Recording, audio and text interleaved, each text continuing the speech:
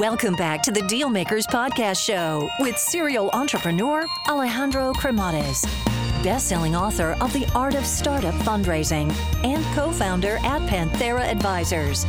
In this podcast, we ask our guests about their successful acquisitions and financing rounds. Hey guys, so just a quick overview here on Panthera Advisors, as I think it might be of value to you. So Panthera Advisors exists in order to help founders that are in the process of raising capital or get their company acquired. I actually started the company out of incredible frustration because during my entrepreneurial journey, which involved building, financing, scaling, and exiting companies, I could not find a resource that was founder-friendly. And I could not get the type of support that I was seeking. So as a result, I made a ton of mistakes along the way. So if you're looking to raise capital, or you are looking to get your company acquired, or just need some sound financial planning, and you're looking to get the best possible outcome in the shortest period of time, feel free to learn more by visiting us at pantheraadvisors.com, or just reach out directly and shoot me a note at alejandro@pantheraadvisors.com. Alrighty, hello everyone, and welcome to the Deal Maker Show. So today we have two co-founders, two brothers. Super exciting stuff. I mean, they're really going to tell us about how to bring commuters together, and then also how to build and scale companies. So I think that without further ado, I'd like to welcome our guests today, Jonathan Sado, and then also Robert Sado. Welcome to the show. Thanks so much, Alejandro. So why don't we start, guys, with maybe Rob. You can tell us, how was life growing up in Atlanta with the family there? Life growing up in Atlanta was great. So John and I grew up in the suburbs right outside of Atlanta. It's actually the root of why we do this and we're interested in the commute in the first place. Our very first experience commuting was high school. Our high school was 25 miles away from where we lived. And so we loved Atlanta, but didn't particularly love driving 250, 300 miles a week back and forth to school. Got it. And John, how many siblings? Is it just the two of you, and who is the oldest? Just the two of us, and Rob is the older one. I think if there had been more children, our parents would have not known what to do with all of us. I hear you. So then I hear that Rob went to Wharton. So you went there for your undergrad, is that right? That's right. I went to school at Penn at Wharton and studied business there. It was a funny experience for me. I lived on campus, so 3 blocks from campus. So commuting went from number one on the list of things that I worried about to dead last. But it was a great experience, a great education. And one thing that I've seen, because I do guest lectures there. So I've been doing that for like 7 years now with Professor Tyler Rye. Is that the network is unbelievable. So why is this network so powerful? It is a really powerful network. It was actually incredibly helpful for us when we were starting the company. I think it's a set of folks that are quite like-minded, and we believe a lot in supporting each other and giving back to the broader Wharton community. And so when John and I started Scoop, actually reached out to a number of my friends from school who were in the investment community, who had started companies, ended up being a fantastic resource for us as we thought about what it meant to get started. And you also took the traditional route. I see a lot of folks going into consulting from there. So how do you end up at Bain? So I think you're right. It is probably the second most common route coming out of Wharton. Number one being working in finance or investment banking. I was really interested in what it meant to help companies think through solving problems. It was something that's always been interesting to me personally. John and I were really involved in a youth group, even in high school, where a lot of the work that we did locally was help this youth group understand, how do we grow membership? How do we improve programming? And so in some ways, even those experiences growing up led me to feel like consulting was particularly interesting to do that now just at the corporate or at the Fortune 500 level. So I moved to New York after school, worked at Bain doing strategy consulting in a bunch of different industries, particular focus, though, financial services, retail, and telco companies. So, and there, obviously, you really gain exposure to, obviously, solving problems, breaking big problems into smaller problems and tackling those smaller problems. But I believe that you really understood the power of adding value to customers and retaining customers. So would you mind expanding on that? Sure. I think you're right in that the most valuable thing that comes out of a consulting background is this idea of how do you break down problems. The fundamental unit of business in my mind is the is the approach to how do I take a problem, break it down into component questions, think about the work that we need to do to solve that, execute that work, and then be able to communicate to a group of folks what we should do as a result to move forward. All business is a compilation of those types of problems. The increase in complexity, but being able to break it down in that way is super valuable. I think that's what consulting teaches you to do. The other thing it teaches you to do is really move into a service mindset when it comes to customers. And you think deeply about what does it mean to increase value, to partner well, to communicate effectively so that people with different types of experiences, different backgrounds can understand your point of view and you can quickly learn how you can support them. I think it's incredibly valuable as an entrepreneur to come from that background because as you think about building new products or building relationships with enterprises, a lot of what we do is try to understand their needs, break down those problems into actionable solutions that we can work through from a product or a partnership perspective. It's been invaluable for us at Scoop. Got it. And then in your case, John, you went at it with finance, but then you understood that that was not your path, and really tech was your passion. So how did this passion come knocking to your door? Yeah, so I went to school in DC, and similarly to Rob, was enticed by the idea of living in an urban environment, not having a car, really being in one of the country's, I think, greatest places to be, especially in your college years. And I had always wanted to build things. I just thought that would be real estate. And so growing up, I really loved the idea of building buildings and thinking about how to add value and create great things that make people's lives better physically. And once I ended up at Google, I realized that actually in the world that we live in today, software gives you the opportunity to do that at a scale and to a degree that's actually many, many times greater even than real estate. And so I had sort of that epiphany that I think a lot of folks do in this generation, which is I had studied finance and got to Google and said, oh no, I should have studied computer science. And so quickly tried to catch up my skills there and make that an area that I wanted to really pursue as a career, and got into product management, and sort of the rest is history as far as Scoop goes. So how do you go really? I mean, to go like, let's say, to like a Google, and you start to kind of like it transition from the, I would say, like business side to more like the product side. I mean, how did you manage to do that internally? Yeah, so it's a great question, and I'm very thankful about the fact that Google, of course, has a ton of resources and orientation toward helping people pursue new learning, new skills. There's actually, I'll call this person out by name. There's a man at Google named Albert Huang who actually did the same thing and went through a transition of actually being on the people team into an engineering role. And he built this internal course at Google where he was actually teaching all kinds of people around the entire company how to write code. And it was mostly people, not coming from an engineering background, but he pioneered it, he built it, and he turned it into a course. And so when I found out about that in my first year at Google, I dove in head first and was able to really take advantage of that, and did really go from a sales world to a BD world, where BD was a lot closer to product and on a sort of startup team at Google that brought me into that part of the development area, and then finally over to product management. And the last piece of that was just good mentorship. Right, I was lucky to join a team where our technical lead and our product lead both sort of put the energy behind me to help me to learn more and get that opportunity. And one of the fun stories there is that both of them ended up becoming investors of Scoop when we left to start the company. And then I guess, obviously from a software development and then also product and so forth, I'm sure that you learned a lot, during your time at Google, no? Especially because you were there for, almost 5 years. So I guess if you had to describe like your 3 biggest takeaways from working at such an incredible company, I mean, it's actually super hard to get into Google, but what were your biggest takeaways, your 3 biggest takeaways from working at Google? Yeah, it's another great question. I think the first thing, of course, that sort of comes at you full speed at Google is just the scale, right? Is really understanding how much impact software can have and technology can have at scale. I mean, I was working on a product where by the time we were done over the course of about a year and a half, we had gone from 1 country of operations for our product to 10, right? And so you just have this ability to bring things and bring value to users in different countries and different arenas with different needs. And it's just a certain piece of scale that you get exposed to or you get to learn from Google that really helps you understand the power of of that company and of technology.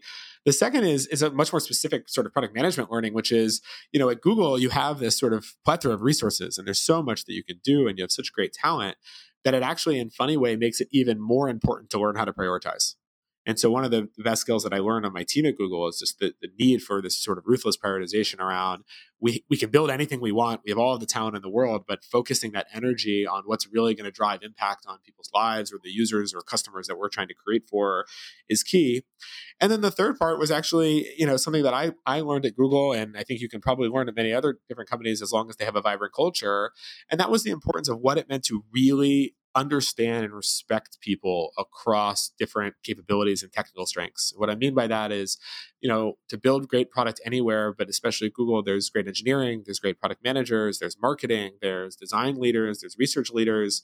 Really understanding how to get the best out of each person's discipline and expertise, especially in a place like Google when you're surrounded by such amazing talent, is really the lesson I think that I probably most took away from that environment. And we've tried to emulate back within Scoop in terms of sort of building a culture that allows each person's expertise to shine and turn into great product outcomes. Very cool. And Rob, you were mentioning earlier that you guys, obviously being in Atlanta, you got used to the commuting.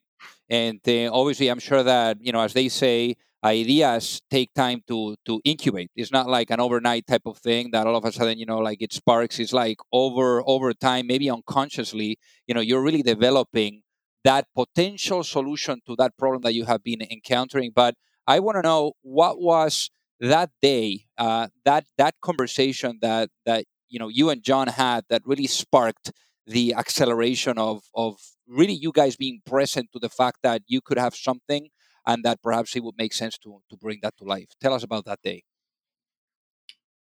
Well, first, it's important to note that John was always the more entrepreneurial of the two of us. I was the one that had to be pulled there a little bit more. John, I think, always knew that he wanted to start a company. I was very happy in my consulting lifestyle and work. It took me a little while to actually get to a place where I felt like it made sense to make this kind of investment and take the leap and start a company.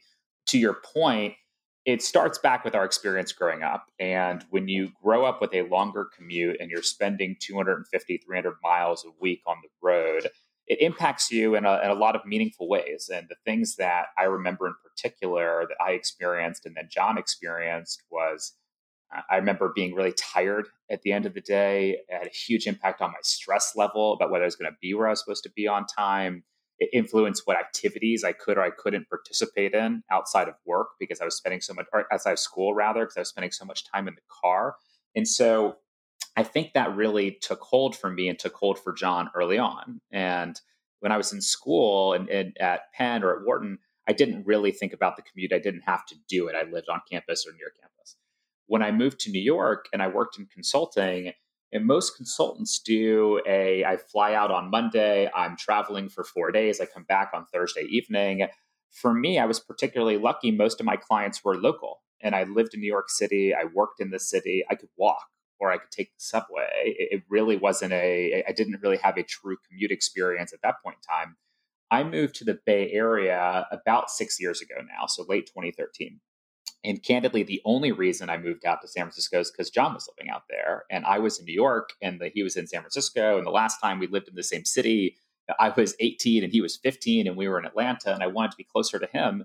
And when I came out to San Francisco, it was this interesting experience where John had been commuting from San Francisco to Mountain View at Google. And that was having a pretty meaningful impact on his life. And we had talked about that quite a bit.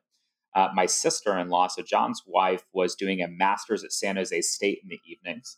So she was going at rush hour from San Francisco to San Jose to spend a couple hours in class to go back. I was working at Bain in San Francisco, and a lot of our clients were tech companies that were based on the peninsula or in the South Bay. And so consultants would drive back and forth quite often. And so what really happened is it was this reconnection with this experience that we had grown up with, this understanding of what it felt like to commute over distance, where we sat down and said, look, this is a problem that's worth solving. If you can actually figure out a different way to help people get back and forth, not have to drive alone over longer distances, the quality of life improvement you can unlock, the impact is meaningful. And that's really what started us down the path, was belief that this was a huge problem that needed solving. And that's when we started to tinker and think about different solutions and approaches for how you might be able to do that. Got it. So, John, so the next question that I wanted to ask you here is, obviously now, you're here, the product guy, the entrepreneurial mindset, and after those conversations as well with Rob, perhaps you started to really think about what colors, that idea or that problem would have on the canvas. And I'm sure that as you guys started to brainstorm and things started to become a little bit clearer, it really crystallized, a moment that this is something that you wanted to go after, and perhaps getting that notice, and your very nice stable jobs with the nice paychecks that you get at Bain and also Google. So how was that day where you said, let's do it? So much in the same way we sort of run the business today, Rob and I have a pretty pragmatic and methodical approach to the way we think about problem solving. I mean, even in the way you probably can hear Rob talk about how we thought about our own experiences and how we became reconnected with this problem that we had experienced in high school. It wasn't a seminal moment. There wasn't one thing that happened where we said, okay, this is real. It was sort of this really well-structured plan where it sort of started, if you think about it, from April of 2014 to December of 2014. There was a moment in April, right around when we were having all these conversations about the commute, where we actually ran a survey asking people about their personal and professional frustrations. And I remember we got the results of the survey, and the only thing that was in the top 5 of both surveys was traffic. And that was sort of this spark that sort of got us back to talking around, wait a second, we know that, we have felt that, we are seeing that in our daily lives. And that kicked off sort of work streams, I guess is the best way to describe it, where then we started to think about, well, who are the stakeholders? And well, what do the businesses feel about this? And how does this affect companies? And why haven't people been able to adapt their lifestyle to carpooling? Or rather, why hasn't carpooling been able to adapt to people's lifestyle? And it was sort of one step after another where then we had our first conversation with a prospective customer, and we had them sort of lay out the case for why this was something they so desperately needed for their employees. And then we started doing some survey work with that customer, and we started building the pilot app, and we ran the pilot in the fall of 2014. And once we found in the pilot that we did with our partner that week 1 to 2 to 3 to 4, there was progressive usage. People were excited. People were feeling better, happier, and enjoying this. We sort of had that moment where we said, okay, there's enough here. We really feel like we are in the world today that can solve this problem once and for all. And that's what gave us sort of that final push, I guess, to jump off the cliff, so to speak, and go and dive into starting the company together. Very cool. And was it, Rob, the two of you guys giving the notice at the same time, or maybe one and then the other, or how was that? So we gave notice at roughly the same time. John and I first started thinking about the specifics of Scoop and how we might approach it and due diligence on the idea about 9 months before we gave notice. So we did a lot of work and thinking beforehand to prepare ourselves. And then January 2015, we both left our jobs, I think within a couple of weeks of each other. So then what happens next, Rob? So the first thing that we focused on, really from an approach perspective, and in some ways this ties back to my own experience at Bain, was, well, what do we believe that we need to prove to say that makes sense to actually go out and focus our time in a dedicated way, raise capital, build a team to try and solve this problem. And so what we spent the time in advance of leaving our jobs doing was trying to validate our understanding and how we thought about the opportunity. So a lot of work on what's the size of the market? How do people experience their commute today? What are the alternatives? Why aren't people using those alternatives? What's the business model? So by the time we left in January 2015, we felt like we had a pretty strong perspective on the key questions that we needed to address in building a company. So the first thing we did, even a few months before that, was we started to have conversations with prospective investors. And most of those conversations came from people that were in our network or friends of friends as we tried to get feedback and sharpen our point of view. By the time we left in January, we had built a number of those relationships and immediately went into conversations around capitalizing the business so we could start to build. Got it. So then talking about, really putting the product together, John, I know that you guys had a pretty interesting story early on with a pilot that you were putting together for Workday. So what happened with those algorithms? Yeah, so this is one of those stories that I now tell and can smile and laugh through it. But for a while, we had a little bit of PTSD to be able to tell that story. But this is the first really true, oh my gosh, oh my God moment that happened for us was the night actually of that pilot I was referencing before. I think it was October of 2014. I've been trying to hack together this algorithm for months, and that's certainly not my expertise. So it was duct tape and glue, to say the least. And we get to the first night, and we're waiting to see if people are scheduling carpools and are they interested. And all of a sudden, the requests are coming in, and people are excited. And the deadline for our matching happens, and I'm ready to run the algorithm, and it basically just dies on me. Right? Nothing works at all. We've made no matches. So Rob and I are freaking out. We're really nervous. The whole thing is going to blow up. Should we push it back? Should we cancel it? Maybe this isn't going to happen. And actually, it was my wife who kind of came to the rescue, as she tends to do. And she came in and said, guys, you need to settle down. Let's figure this out. I remember she grabbed a whiteboard marker. She goes to this whiteboard that we had in the room that we were working in.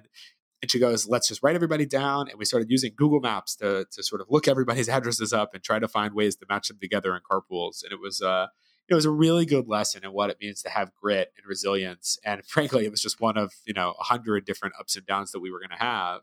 And it taught us a lot actually about what it would mean to build the product next spring after we had raised some money and as we started to hire, and what it really needed to look like for us to feel comfortable building an MVP now that we really were a company that was going to be able to thrive and be really successful.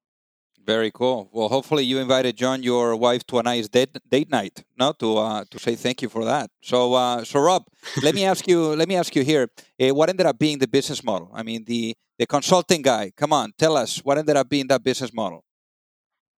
Sure. So the business model ended up being Scoop partners with companies, and we predominantly focus on large employers. We also work with some smaller employers to bring Scoop to their employee base. And what we realized quickly was there was a real need at the enterprise level beyond even the experience that employees were having on a day-to-day basis. And the few things that popped up were, number one, as real estate was getting more expensive, we saw a number of employers starting to put more people in per square foot in their space. And as a result, higher density, no parking to support that level of density when those buildings were originally constructed. And so employers were struggling to figure out how do they enable people to get back and forth to work if there isn't enough parking. Reducing vehicle trips became important. The second was employers were struggling with commute impact as commutes were getting longer and areas were getting more congested. So recruiting, retention, employee engagement were increasingly impacted by commute experience, and we could deliver a materially better experience than people had had driving alone. And the third was around sustainability and the importance of sustainability and reducing carbon footprint. And Scoop as a carpooling solution can actually make it possible for people to share trips and as a result reduce their footprint. And so the business model as a result became we sell Scoop as a solution to enterprises to actually improve quality of life for their employees. So employers pay us, that's where our revenue comes from.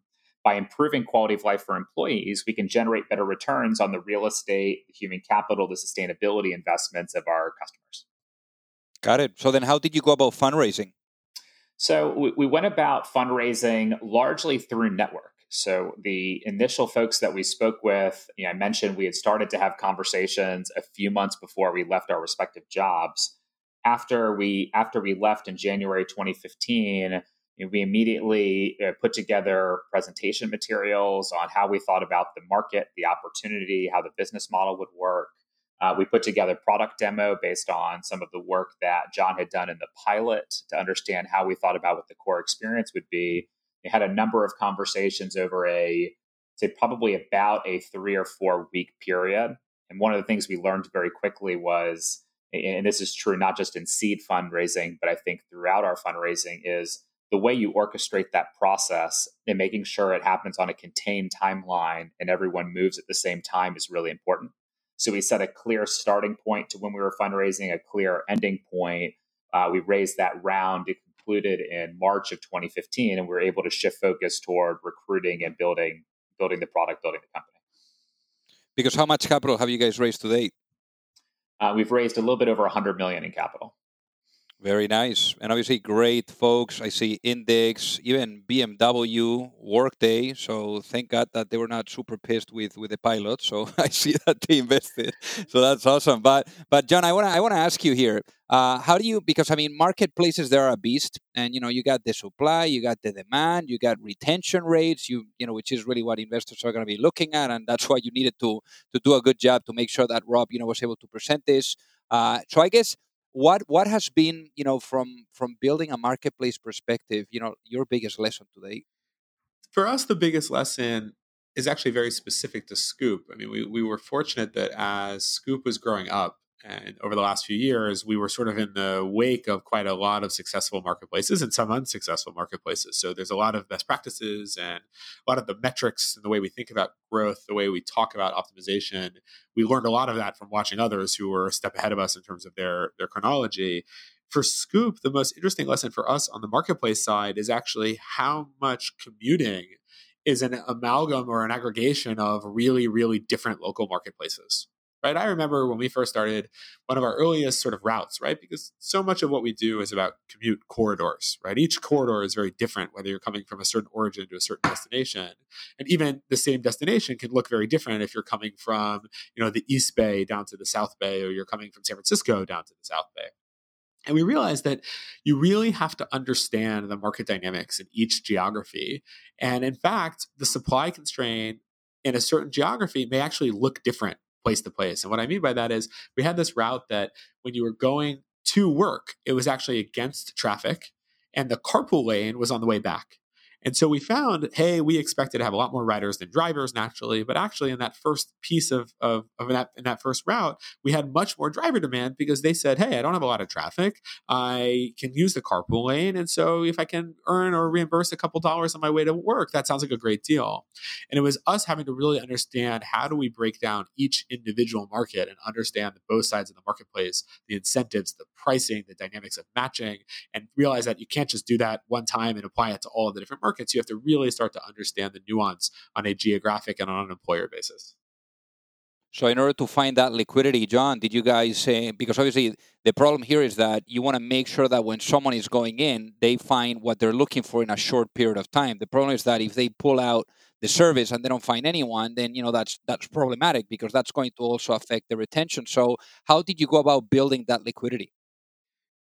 The key to the liquidity equation for us, frankly, is how we think about partnering and really becoming part of the experience for employees at a given customer, right? At the end of the day, if you look at the reason we commute, it is because we are all going to work at a certain company. And if you look at where companies are distributed, and you even think about zoning, companies are concentrated. We build big office parks. We build big buildings, and we're generally finding that people are going to these much more constrained geographic areas on the work side, but on the home side, they're very spread out. So for liquidity purposes, the biggest push for us has always been about the business model. It's always been about, how do we marry the value that we're giving to our customers with also their employees, because it allows us to have this concentration on one side of the market. And then once you're partnering and you're going deep into that customer, how do you think about the different built-in dynamics that might drive toward driving or drive toward riding? And how do you understand those corridor by corridor mechanics? Got it. And Rob, obviously you had the consulting experience. You had worked with a lot of teams, so you had a very good understanding of the good, the bad, and the ugly when it came to culture, and then also about bringing on people. But I think that culture really starts with you guys, with the founders, and how that it's ingrained in the building blocks of that culture for the business. I understand as well that really doing a business with a sibling, or with a family member, or with your husband or wife, is obviously a real tough one. So how did you guys really go about respecting each other and understanding how to embrace that communication between the two of you? Well, 80% of the time, it's great. I would say about 20% of the time, it's taken a lot of iteration for us to understand our respective roles and how do we work together. And frankly, it's changed a lot from the first days to where we are today. Maybe to take a step back, John talked a little bit about his experience at Google from a people perspective. If you think about consulting and Bain and my background, at the end of the day, in a consulting firm, your biggest product offering is actually your people. It's the team that you put together to actually partner with a customer, how you build those relationships to deliver value, that's what creates a lot of differentiation for a Bain versus a McKinsey, for example. And so as a result, those companies are built understanding that the only way to succeed long term is to be able to attract and retain fantastic talent. There's a tremendous amount of investment there. And so when John and I started Scoop, immediately I took that experience and John took his experience and said, we're going to build an organization where we understand that our people are our greatest asset. And every time we've interviewed, and I've told candidates this and team members since the very beginning, every time we hire someone that's fantastic, I think about it as a meaningful win in the direction of what we're trying to accomplish as a company. And so that became the foundation of how we thought about building culture and building people, was being very people-centric and understanding that ultimately Scoop's success or failure is largely going to be driven by the team that we're able to put together. In terms of John and I working together specifically, one of the things that's different about startups and building companies than what people read in the press is what that experience actually feels like day to day. And if you look at the news, or if you read TechCrunch, for example, you might see, okay, company raises seed financing, raises A, raises B, raises C, sells for a big sum of money. And you look at it and you say, okay, well, why doesn't everybody do that? That seems like the greatest business model or way to be successful ever. But in reality, you have great days and you have terrible days, and you have quarters that go really well and you have quarters that are really challenging. At the end of the day, what makes it worthwhile to build a company is, one, deep belief that what you're doing is important, that actually solving this problem, the impact on the world matters. And two, that the people you do it with are the people you want to go spend that time with. You want to be working hard because you share that passion and belief in what you're trying to accomplish. And for John and I as co-founders, John, I trust implicitly. And I know at the end of the day, he'll always have my back. I'll always have his, that we care about this both deeply. And together we know that we can be successful. And having that trust in a co-founder to use the foundation and build team around, for us has just been incredibly valuable. And it's something that I think has added a lot of strength to the company over time. Yeah, absolutely. John, and feel free to expand on that. Rob captured a lot of it in a great way. And I think, we were lucky that one of our first investors, Zaw over at Signia, who's now since gone and started his own venture, really, really pushed us to invest our energy and culture and having a point of view on the culture and the type of team we wanted to build from the beginning. And I remember, and I don't think I've admitted this to him before, but I remember when he, I think it was May of 2015, we had 5 people in the company and we hadn't even built our product yet. And he was like, you guys need to start thinking about your culture and your values and what it means to get your team in a room and say, who do we want to be? I just remember thinking, wow, it's so early, right? What do we need to invest in culture? There's 5 of us. We were just trying to figure this out, but it was foundational. It was foundational for us to realize that prioritizing the company that we are building, how we want to operate, who we want to be, what's going to motivate us, is in many ways the most important thing to do as a founder, right? Because what you're betting on is that you can find great people who can take on each challenge, can learn as fast as you can really push the company and the vision that you have forward. And we've been lucky that we had that as part of our DNA from the very beginning. And as Rob said, understood that investing in great people is investing in the outcome of the business. Those are harmonious. It's not a means to an end. It really is the end in a certain way to build a great team and a great culture. Oh, for sure. It's all about people. It's all about people. So, Rob, for the folks that are listening, perhaps for them to get a sense on how big, you guys are, and, maybe there is something that you can share in terms of maybe employees or any other metrics, that you think could be interesting to hear. Sure. So Scoop is about a little over 4 years old now. So we launched for the first time in August 2015. We're about 150 team members now, mostly in San Francisco, but also distributed in other markets that we're investing in to grow Scoop. Pretty proud of the impact that we've had. So since our launch, our community has taken more than 8 million carpool trips.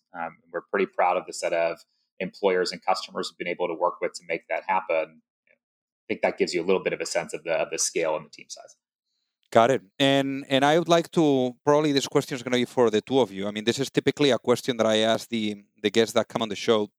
And that is, I guess now, looking back, knowing what you guys know now, because I mean, it's been an incredible journey for the two of you, and also with the team If you had the opportunity to go back in time and maybe, to speak to your younger selves, to that younger Rob that was in Bain, or to that younger John that was in Google, and right before the moment, perhaps that you were about to give your notice and launch your own business, what would be that piece of business advice that you would give to your younger self before launching a business, and why? And maybe we start with you, John, and then Rob, feel free to jump in as well. So it's an excellent question. We've had this asked in different formats, but that's a really thoughtful way of positioning it. I have a feeling my answer might actually be similar to Rob. So Rob, I'm sorry if I'm going to steal yours, but the biggest thing I wish I could tell myself before we left is to understand just how up and down the experience of starting and leading a company really is. And it's been interesting for me, where this has really crystallized for me as a founder is actually that so since we started Scoop, I've also become a parent. So I'm a father of two.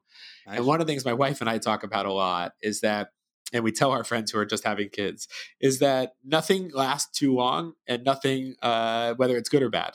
And what I mean by that is, when you have kids, there are weeks, their kids are going through changes and growth, and you're wondering when it's going to end. And then there are weeks where your kids are awesome and easy and listening, and you say, oh, this is great. And then before you know it, it's gone. And you have to learn to love all those pieces of it and understand that nothing really lasts that long. And building a company is very similar. There are great, great highs, and there are really significant lows. And you have to understand that the emotional up and down will get the best of you if you don't really see the forest for the trees. And honestly, a lot of that has to do with the conversation we just had, right, about culture and team, and actually understanding that over time, your North Star becomes very much about the people you're working with and the vision that you're trying to accomplish. And that, nothing great lasts that long before the next challenge, and no challenge lasts so long before the next great win. And having that perspective going into this would have been great. And I would hesitate to guess that it's one of the reasons why second and third time founders have so much success disproportionately. It's because they've understood what the amplitude of the emotional curve looks like. And it's a really, really big advantage once you've settled into that as a founder, and for me as a parent. Yeah, makes total sense. And Rob, what about for you? For me, the biggest learning and what I would tell myself if I went back is the perceived risk in stepping away from a larger, more stable type of job or employment and going to a startup is actually nowhere near as big when you're on the other side of it. And I remember that year where John and I were talking about doing something from an entrepreneurial perspective and building Scoop before we left our jobs. And I agonized over that. Candidly, it was really difficult for me because I was doing really well in my job, in my career. And what if it doesn't go well? And what if we can't accomplish what we want to? How does that impact my career, my life, my financial situation? And when you're sitting from the vantage point of that level of security financially, employment wise, it can be really daunting. But frankly, as soon as we jumped over to the other side and we were building Scoop and you're in it and you feel the energy that creates and just the rush from building team and hiring and getting to work with great people. And then when you start to hear feedback from commuters on how Scoop changes their life on a daily basis and the relationships that they've built and what your energy and time investment has created for them, it totally changes your perspective. And you recognize quickly what the impact is and why you take risk and why others have taken risk before you. So if I were to go back, I would say, look, it's never as daunting. It's never as challenging on the other side as you thought it was going to be before you dove in. And I'd hope others that are thinking about that, you may be saying, look, I've got something I'm passionate about, but I'm nervous about what that does to my life, that they go ahead and lean into that, because that's where a lot of the great innovation in the world and solutions to problems we face will come from. That's very, very powerful, guys. So, Rob, for the folks that are listening, what is the best way for them to reach out and say hi? Sure. So you can reach us if you're interested to learn more about Scoop or the company. You can find more information on our website at www.takescoop.com, TAKE scoop.com. You can also email us at info@takescoop.com if you'd like to follow up. Fantastic. And any social media activity going on? Do you guys have any social media handles? On Twitter at TakeScoop. So same as Rob said before, TAKESCOOP. And that's the best way to keep track of what the company's up to. All right, fantastic. Well, now that Thanksgiving is coming up, hopefully, you guys can leave Scoop a little bit, for the dinner while eating the turkey. But in any case, it has been an honor, guys, to have you on the show. Thank you so much. Thanks, Alejandro. Thanks for having us. If you like the show, make sure that you hit that subscribe button. If you could leave a review as well, that would be fantastic. And if you got any value, either from this episode or from the show itself, share it with a friend. Perhaps they also appreciate it. So also remember that if you need any help, whether it is with your fundraising efforts or with selling your business, you can reach me at alejandro@pantheraadvisors.com. You've reached the end of another episode of the Dealmakers Podcast. For free resources and materials, head over to alejandrocremades.com.